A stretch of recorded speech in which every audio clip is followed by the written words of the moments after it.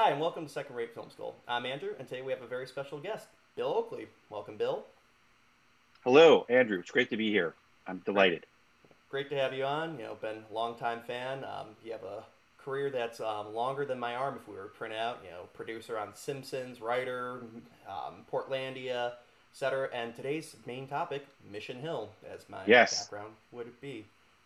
Here, quarantining in Mission Hill, everything seems a little more animated, I suppose. So, today we're doing a commentary on Episode 9, Unemployment Part 2, or Theory of the Leisure Ass. Original air date July 14th, 2002. So, who else to have a better conversation with than one of the creators and writers? Yes, I'm excited. So, all right, well, we're going to launch right into that. So, sync up with the countdown in a few seconds. All right, so we're now starting with the episode. So first off, I think the music in this, we talked a little bit briefly off camera. The music in this show is great. You'll have to look for some pirated copies to get all the original music, but the theme song itself is still intact and very catchy. Yes, this was a version of we had the group Cake, which we were big fans of, perform this song, which is basically it's really similar, if not identical, to their actual song "Italian Leather Sofa."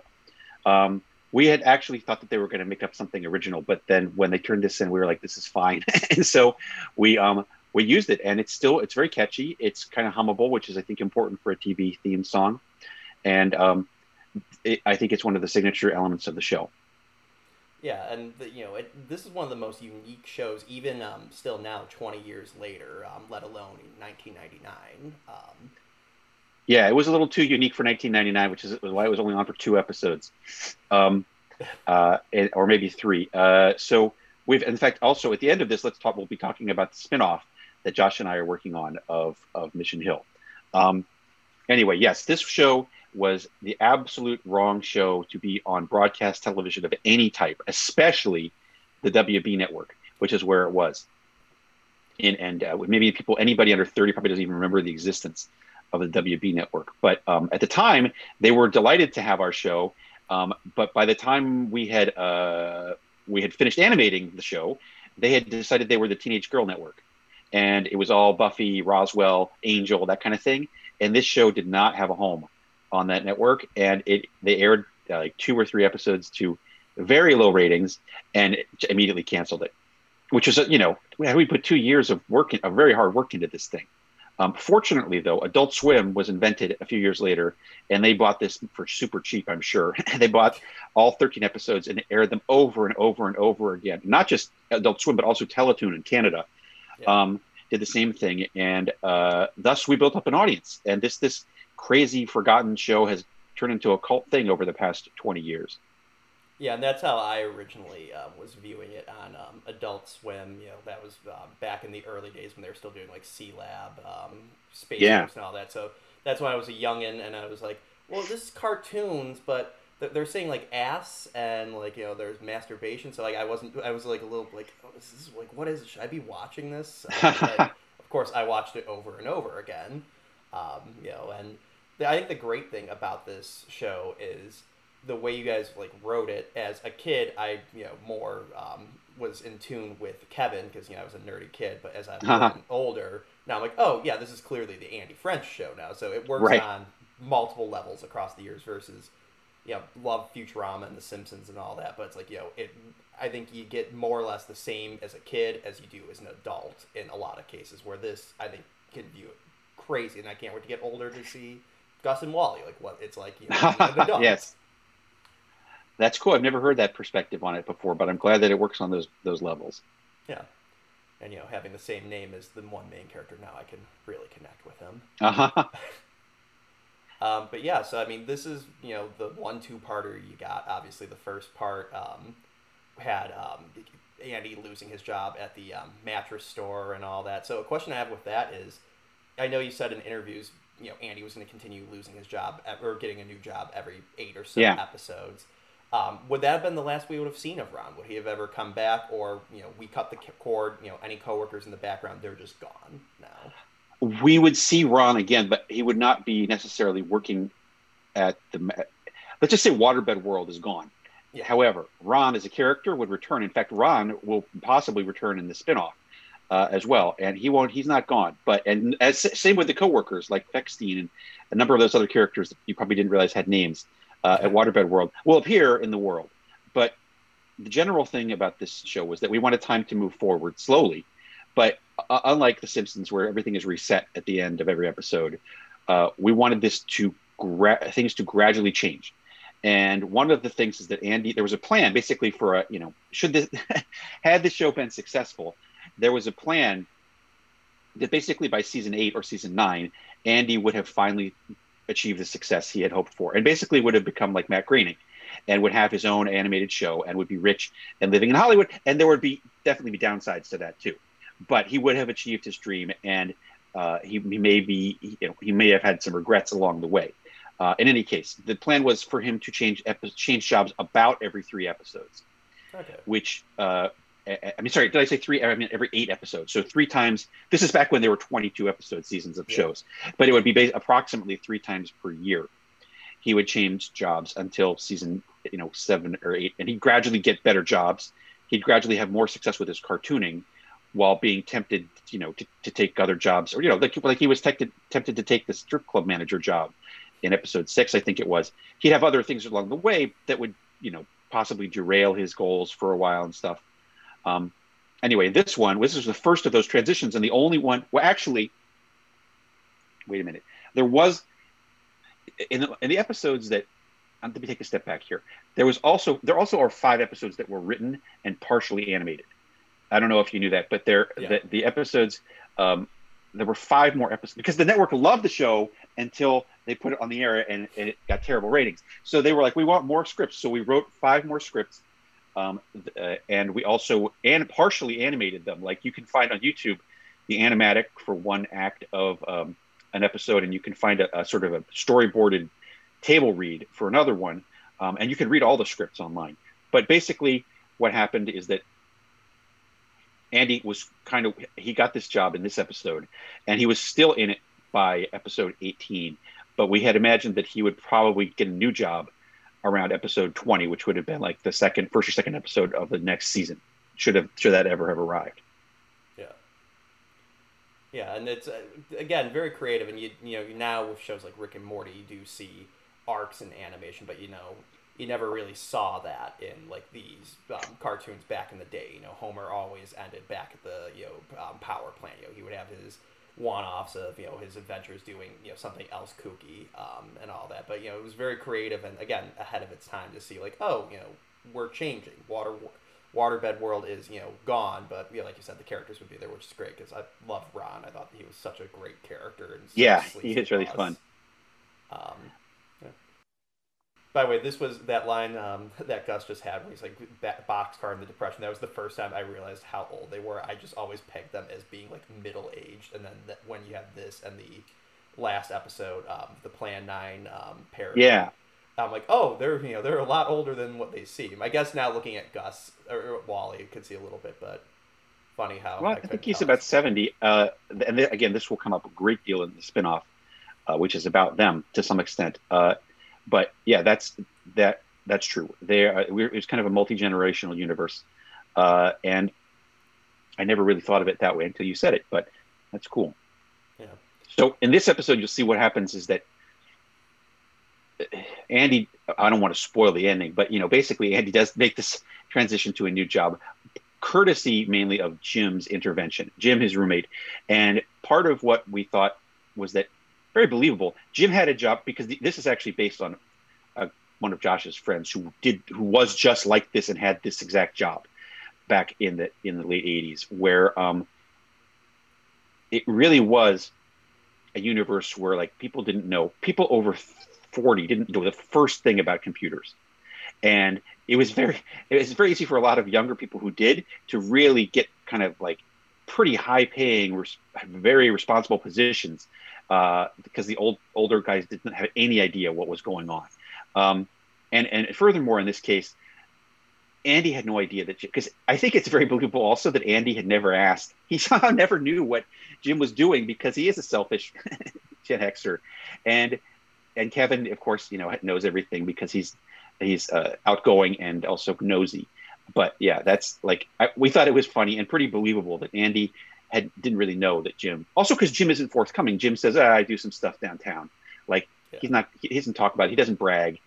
He doesn't really think his job is anything. Like this actually comes up to a great extent in the episodes that were not animated, because there's at least two that are completely at the advertising agency, and there's stories involving Jim's role there, and there's stories involving Jim's assistant, Stacy, who we'll see in just a few minutes here. So yeah, it was a very lucrative area. But like, that's the thing about this. We felt that when Andy had these jobs, it was fun to take a real deep dive into a certain world for 8 episodes. But we felt like 8 episodes was about enough to have gotten all the jokes we wanted out of the advertising agency or the waterbed store. Yeah.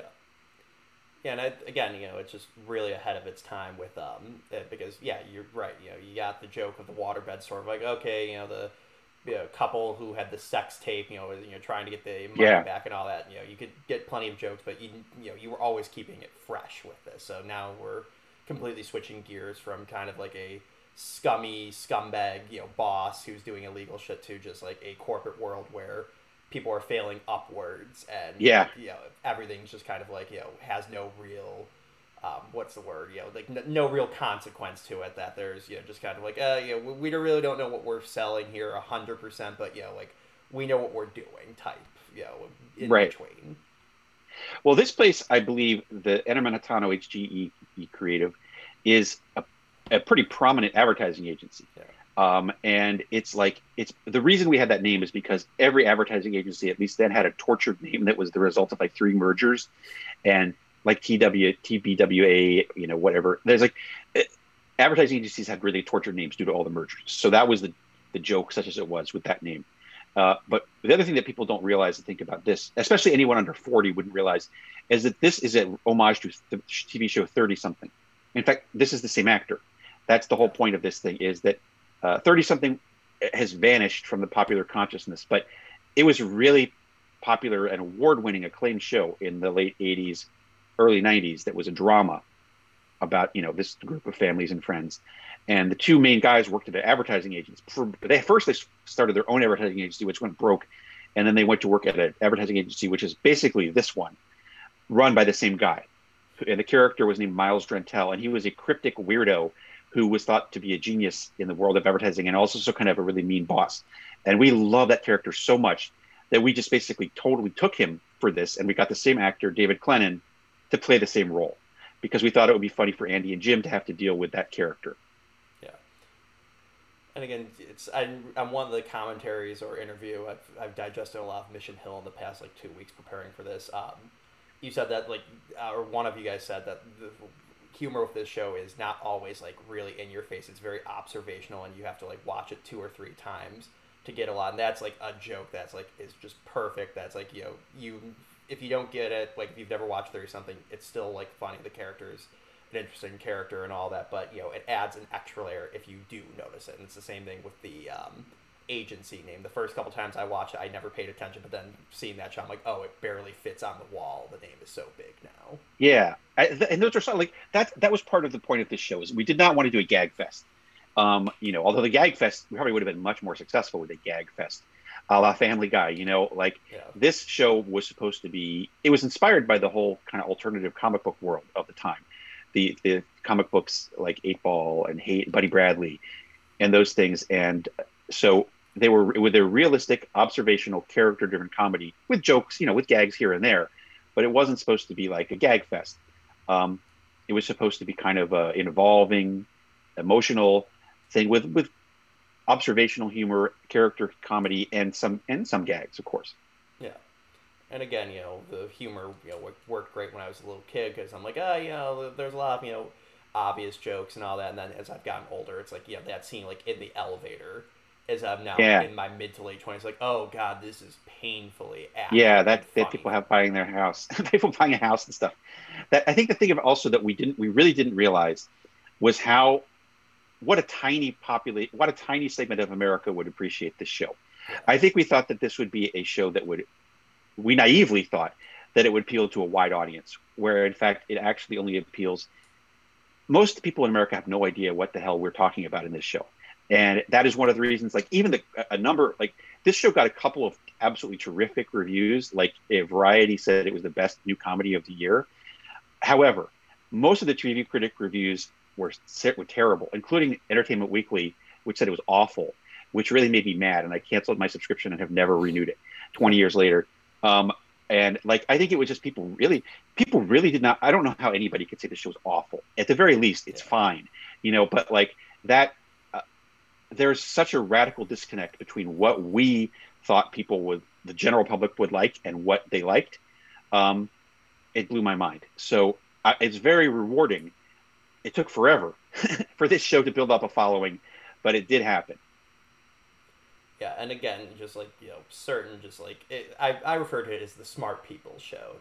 The cool smart people like it, so that's why I therefore like it. But, it's just like, crammed with so many details. Like, like Jim's wearing, like, they're talking about being professional as Jim's, like, wearing clothes that, granted, we've never seen him wear before, but it's a great joke of just, like, he's wearing, a shirt that's a slutty and, marijuana leaves on. Yes, I love, and by the way, you can buy that shirt. There's a Mission Hill store.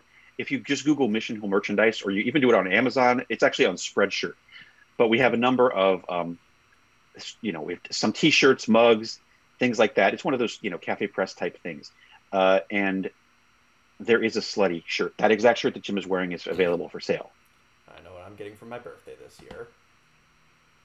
But this is great. Now how he's trying to get, he's really unsure who to get his references, and I know as when I was in my early 20s, like trying to apply for jobs, like who the hell do I put as a reference? That this is a very real problem for people starting out, and it's this great dynamic between Gus and Wally, as Wally's like trying to lie for him, and Gus, we're finding out, is just like a very staunch moralist who's like, no. Yes, I love this. This was all the creation of Aaron. I would say this script was written by Aaron Ehasz, who was an incredibly talented, very valuable writer on this show and other shows that we worked on him with. But I think he was the one who kind of gave this dimension to Gus about like lying is wrong-hearted, which I still say like every couple of days. And this is, and in fact, the texture and the depth that Gus and Wally get in this episode is part of what's going to fuel the spinoff. There you go. And I just love this little bit of him putting the styrofoam to like replace the music too. Me too. I love this. And the scene with Brian Beardsley, oh my God, it's so believable. Yeah. And that was a real drink that was available, by the way, at 7-Eleven briefly, which was the double Slurpee. That looked crazy. I wasn't sure if that was like a joke or not, but it worked, No, it's real. It was real at the time. So this guy is like so typical of not only many corporate environments, but also specifically advertising. And because he uses the phrase like the ad game vet. The ad game vet came back in that episode about the advertising agency, which I told you about, which I think is episode 14. Which that one has so much like satire of the whole advertising world. But yeah, the jaded grumpiness of the Brian Beardsley character pays off at the end, obviously, when you see him get the boot. Yeah, and I cannot tell you how many job interviews I've gone on, and I've just been picturing the scene in my head, like it going as badly as it does for poor Andy here. But I love this. This is one of my favorite scenes that Gus, he doesn't want him to lie. He's so mad about the idea of Wally lying that it makes me laugh. And then Wally just breaks down. He can't pull it off. Yeah, it's great. And then Tom Kenny and obviously Nick Jameson are. Oh my God, they're so good. Yeah. It is definitely, it was weird because at the time I was still a kid watching SpongeBob, then watching this, be like, oh, wow, this is SpongeBob. Wow. Yeah, he's SpongeBob. The very first appearance, to my knowledge, and I think to Tom Kenny's knowledge, of the SpongeBob voice is in episode 5 of Mission Hill. Yeah. It's the voice used by that guy. The Ewok. Yes, right. I keep forgetting his name. Jimmy Briskin. Yeah. That's SpongeBob's voice. And this was before SpongeBob. Yeah. So it's very funny. Obviously, it's a different voice, but I've gotten to enough of an animation like voice acting ear that I'm like, okay, I can hear Tom Kenny in there. So it was interesting as a kid. Like, oh, SpongeBob is saying stuff that I shouldn't hear usually. I love Gus blushing there.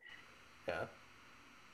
I also just love, and you were actually, even though the baby's not in here, it's something I've noticed. You guys were a little ahead of the curve on Baby Nameless being raised kind of genderless. I don't think that was nearly as big of a thing in the '90s as it is now that you hear about. So you were ahead of No, the Gus curve. and Wally were very ahead of their time Well, that politically. too. I'm sorry, Yeah. Gus and Wally and Carlos and Natalie is what I meant to say.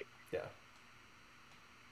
And it's very interesting. And again, I feel like as we continue on, like as I continue into adulthood and like early marriage and all that, I could see like okay see their side is being like okay, this is more in tune. Obviously they didn't get nearly as many episodes, but hey, maybe in the spin-off we'll get more. I love this shot. This is such a good thing. And we were like, I remember telling the composer Expire, I want the saddest music you've ever composed over this shot. And it's such tragic music. And poor Dave Talbot, this is so funny. I just love Dave Talbot is such a nice guy. And it's so heartbreaking. It's heartbreaking for Jim because he's going to fuck over Dave Talbot, who doesn't deserve this.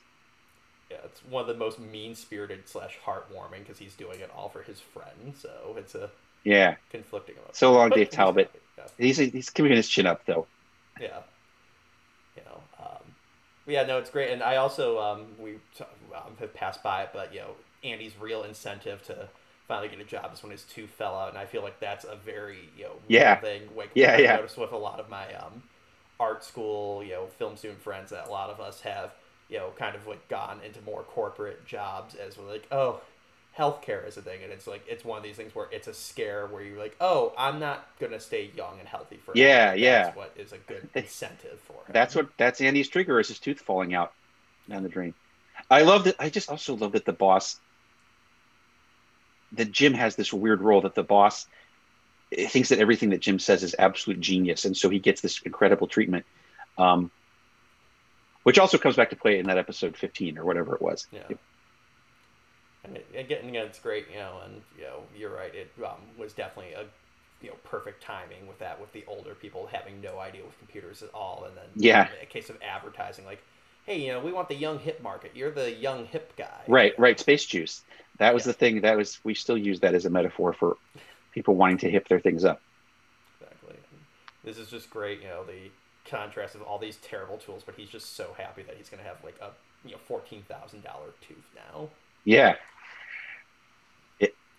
I think it's a pretty relatable thing to anybody. Also because dental, even if you get a job with health insurance, it often has crappy or no dental insurance. Yeah. And so like the sign, having really nicely taken care of teeth with expensive things devoted to them is the sign of really being a person who's in the groove.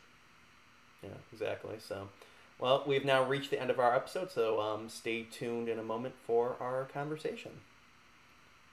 All right, so we're now back. We've watched the episode, obviously, and now we're going to do a more general discussion about the show and Bill's career in general. Great. So, all right, so yeah, I think now series specific. I touched on it. The great thing about this show is it worked on as I said, different levels. As me watching as a kid with Kevin and like the nerdy stuff, and then as older with Andy, that it's pretty balanced between there's a couple episodes like the one we just watched where one of the brothers will not get a storyline at all, that there's really no quote unquote B plot to it, that occasionally like the masturbation pyro episode, that's like Kevin's show, same with the SAT one, and then ones like this where this is definitively Andy's show, that you guys kept like a very good balance between the two main characters, and then as well as giving good subplots to Gus and Wally. Yeah. We that was something that we learned on The Simpsons. Honestly, was just like when we would put all the cards up on the board for all the stories that we had. We'd always want to have we'd make sure there was a certain number of Homer stories, a certain number of Lisa stories, also one Itchy and Scratchy episode, one Sideshow Bob episode. So we learned how to do that, and basically just applied the same rules to Mission Hill. That you want your star characters to have a majority of the episodes, but you want to make sure every other character gets featured in a proportional way to their value as a storytelling character. I think we composed the show. We made sure that each character had a friend. Like part of developing a show of any type is to have making sure that each character has their friends that they can talk to. So that you always have when you have Kevin, it's not just Kevin talking to himself; it's him talking to George and Toby. when you have Andy, it's not just Andy talking to himself; it's him talking to Gwen or Jim, and so like everybody has their oon little group, and then when the groups all come together, it's entertaining, and that it's also one of the things. This is like one of the things that we also learned in The Simpsons is like Homer would be talking to Barney, or be talking to Lenny and Carl, Bart would be talking to Milhouse, and Marge. That's one of the problems actually with both Marge and Lisa is that they don't really have any good friends. So it's hard for them. They always have to make the new friend. Like Lisa used to have Janie, but she sort of faded out of existence. But Marge has never had a friend. So when you make these stories with Marge, it's hard for her it's harder to write those stories because you got to concoct who is she going through this journey with? It's often Homer or Lisa or Bart, but she doesn't have any friends outside the house. And it's been a thing that the writers of Simpsons have been talking about for 30 years. They'll get around to it eventually, though. It's on the to-do list. And actually in college I did a spec script for The Simpsons, and I'm like, I made a person go, I'm like, it's going to be a Marge episode. And that was the thing. I'm like, oh yeah, this is hard to bounce. They are, and they always give the episodes to the new guys. The first year that we were there, all the episodes that they assigned us were Marge episodes. And so, and they're hard to do because you don't have those resources to draw on.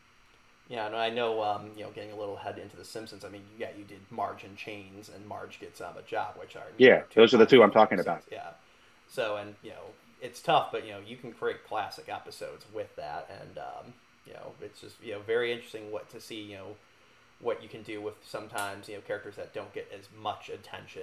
Obviously that's why those are so crazy. I mean, honestly, like our first drafts, both of those are not really very similar to what made it on the air, because through the course of the rewrites, they just kept removing the character stuff and putting in more insanity, which is why those episodes are the way they are. Yeah, but they're very popular. So who am I to complain? Do you think Mission Hill would have done better if it were on a channel like Fox or even like MTV, since they kept Daria and Beavis and Butthead on for so long? It might have done better on MTV. It definitely would have done better on cable. Absolutely. But in those days, that didn't really exist. Like MTV did have Daria. I think that was after Mission Hill, though. I could be wrong. It was a few years before it started, I believe, in '97. Oh, okay. So, I think that in retrospect, MTV might have been the only existing place before Adult Swim where it could have possibly survived. I'm not sure, though. Yeah, because looking at around this time, this is when every other channel wanted their own Simpsons. That's when you were getting Duckman. That's when you were getting God, the Devil, and Bob. And with very few exceptions, they only would run one season because these studios would realize, animation's expensive, and they would kind of get panicky of this isn't Simpsons level big immediately. That's why it couldn't be on cable, because cable wouldn't pay for shows like that. Like Daria, although it's a classic and brilliant in many ways, and Beavis and Butthead are both very cheaply animated. I think they're probably a show that costs Mission Hill. It cost $1.2 million an episode in $1999. Yeah. And I'm fairly sure that Beavis and Butthead and Daria cost about a third of that. Definitely, wrong place. And then again, it goes to what we were saying, ahead of its time. That I tell people listen, if you like Rick and Morty and BoJack Horseman, Bob's Burgers, Mission Hill is godfather of that. They kicked it off. That's where you get continuing storylines. That's where you get a lot of observational humor and all that. So it's I'm very unfortunate that it happened to be a channel that didn't know what to do with you guys. Trying to define themselves. And that when I found out, because again I grew up with this on Adult Swim. When I found out this was on WB, I'm like, the same channel with Dawson's Creek, like you said, the same channel with all those shows. Well, the thing about this, just to reiterate, we sold it to them before they became that. We sold the show to them before they had any identity whatsoever. And then during the time that we were writing and animating this, which was about 2 years, they became the Teenage Girl Network, and which was not where this show belonged. Exactly. It's a shame, but it still holds up. Is a great classic, and we can now transition it into potentially getting a spin-off. So what's that going to be like? Yes, well, that once again, it relies on somebody being willing to buy it. Hopefully that will happen. Josh and I have been working on this for about a year and a half now, and the show is called Gus and Wally, and it's essentially Mission Hill, but with more Gus and Wally. That's because we like to write for Gus and Wally, especially that last broadcast episode, the Plan 9 from Mission Hill was one of our possibly our favorites, and many other people's favorites. And Gus and Wally have a really rich interior life. And so we were like, what about just doing Mission Hill, but with more Gus and Wally? Rather than have it'd be more. So Kevin and Andy are going to be. Everyone's going to be in the show, the same exact composition of characters, but there will be about 40% more Gus and Wally, as well as flashbacks.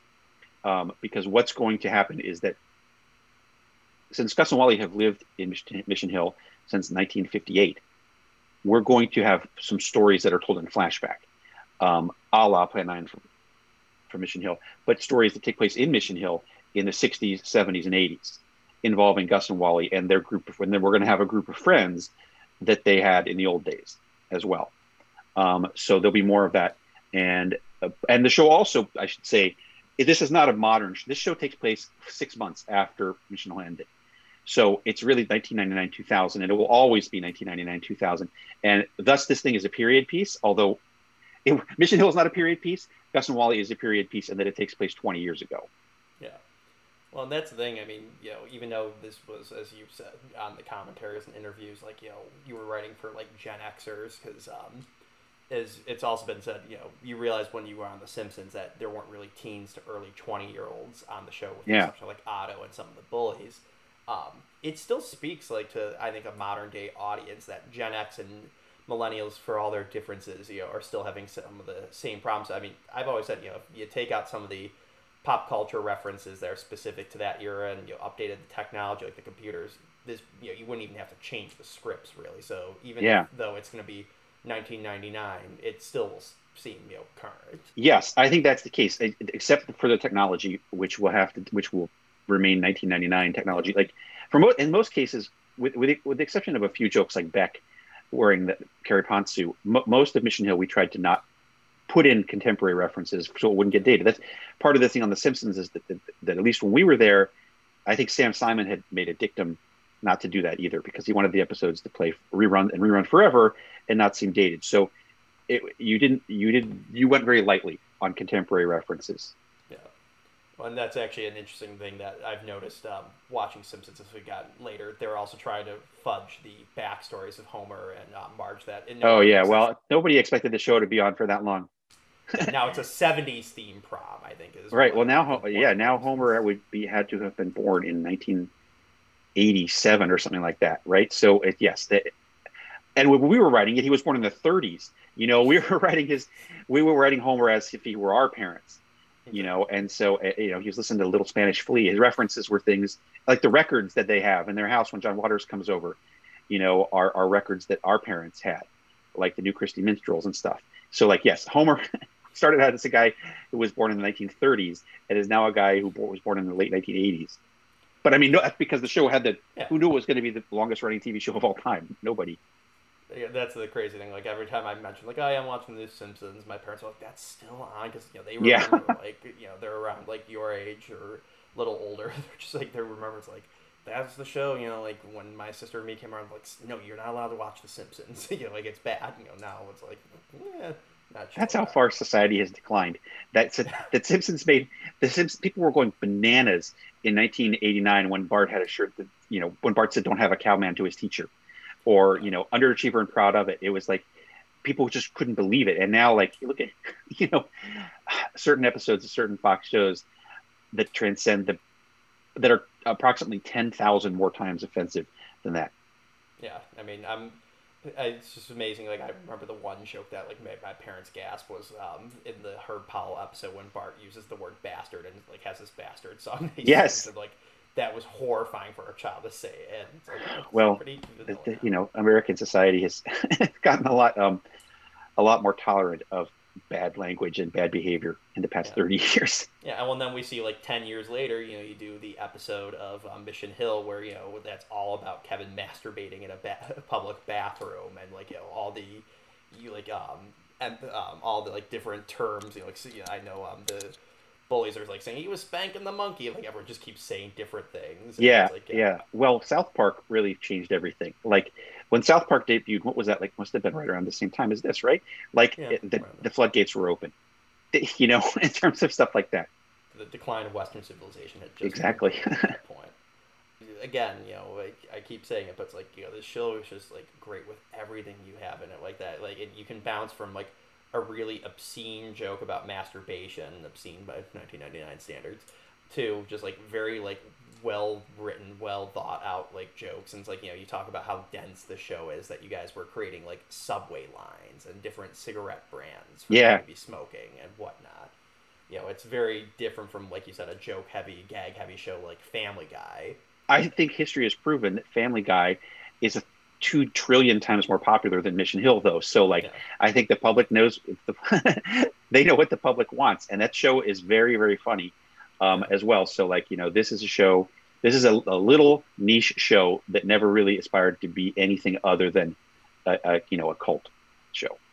Yeah, and yeah, no disrespect to Family Guy or any of the other shows. It's just that's what I think makes this show so unique. Is just like you can watch it at 8 when I was first watching it, or watch it in your 30s and get two different things from it. The Kafka-esque joke hits a lot harder now in my late 20s than it did as a kid. This is also one of those rare experiences where the network did not intrude upon the show in order. I mean, and maybe they wanted to, but they didn't. Like, the reason we were able to do this stuff is that the network trusted us, and they weren't giving us notes on things like Kafka-esque or whatever. They weren't like, people aren't going to get this, which, most shows have to endure that type of notes from the network. Yeah. And, it's a real shame. Like I've said it before, I'm not just trying to I'm pressing you with it, but it's like, yeah, it's a real shame that this is like one of the shows where I'm like, God, I wish there was more. I've read the scripts, you listen to the animatic and all that. When I saw the headline about the Gus and Wally spinoff, I'm like, this is the best news I've heard in a very long time. Like, I am excited for this. Let's hope that somebody buys it. Hopefully, it's HBO Max would be a good place for it. Yeah. Because Time Warner owns this property anyway. So maybe we get the deluxe home video set with all the original music intact and all that. So that'll be great. Well, that's actually what part of the pack. Should we sell this thing to a place, whatever place buys it, we'll get the original episodes, and we'll get the rights to the 5 episodes that we can also finish animating, should they want to. We can finish those 5 missing scripts. That'd be really cool to finally see those being done.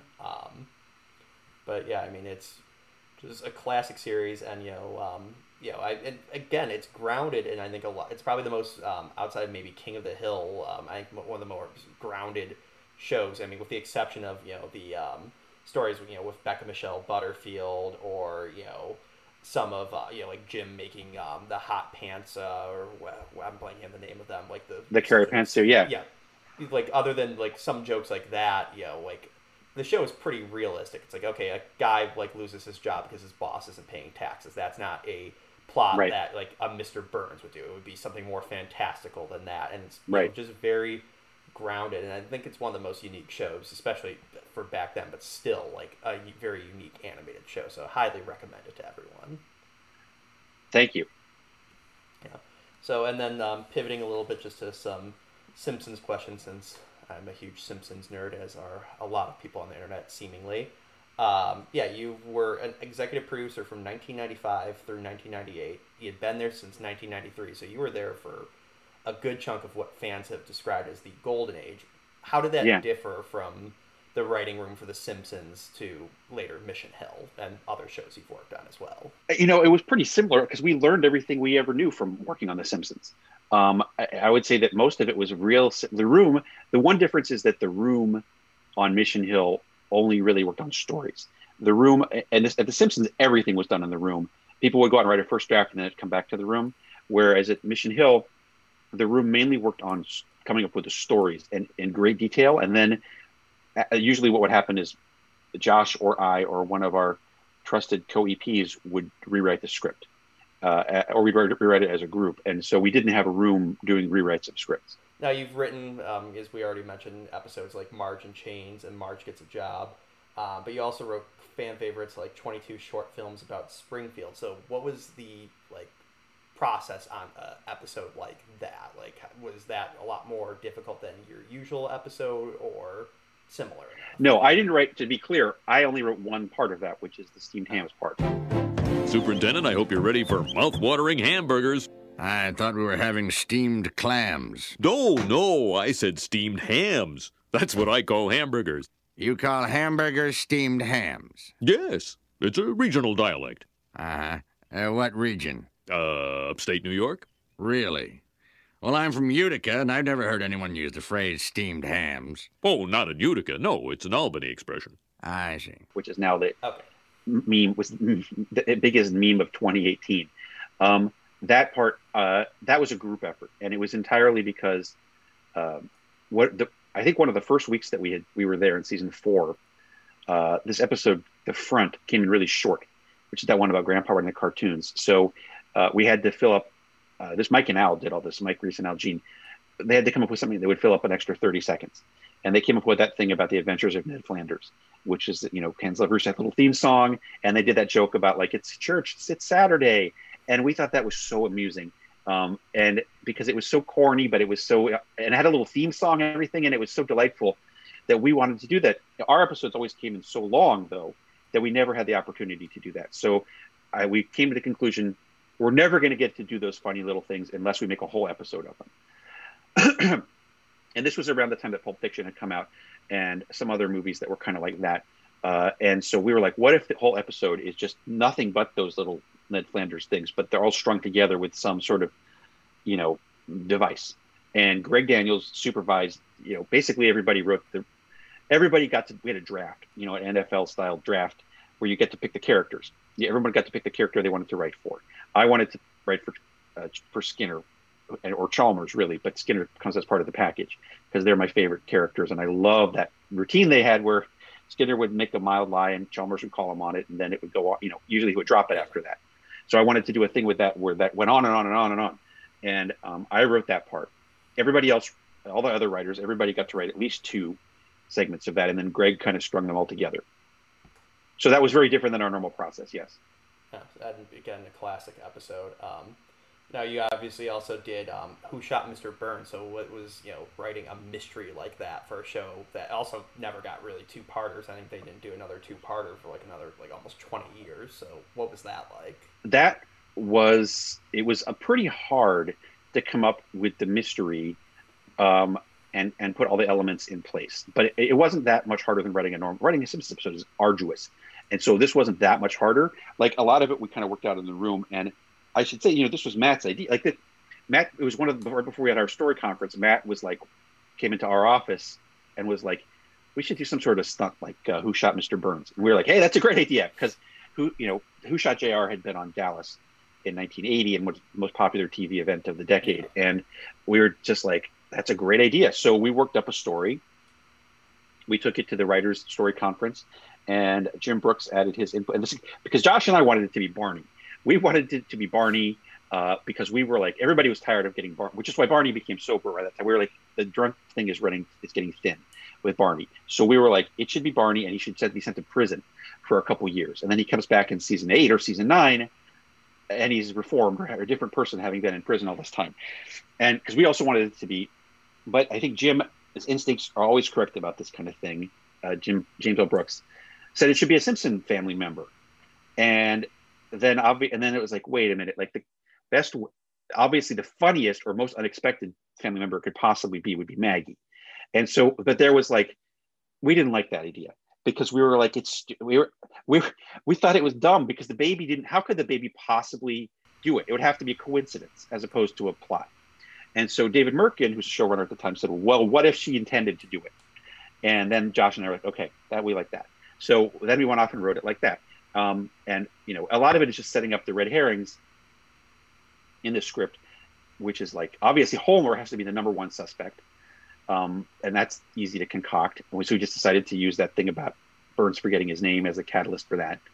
Then other ones. And we decided, I think the key to this whole thing was when we decided that it was going to be every suspect had to have a S and M or W and S, because the sundial, when Burns falls in the sundial, he points to W and S, or upside down M and S, which is Maggie Simpson. So that's that. When that came together, I think when that particular idea came, it all sort of fell into place. And I think the great thing about those episodes are, even though it's been 20 plus years and there's the definitive, it was Maggie.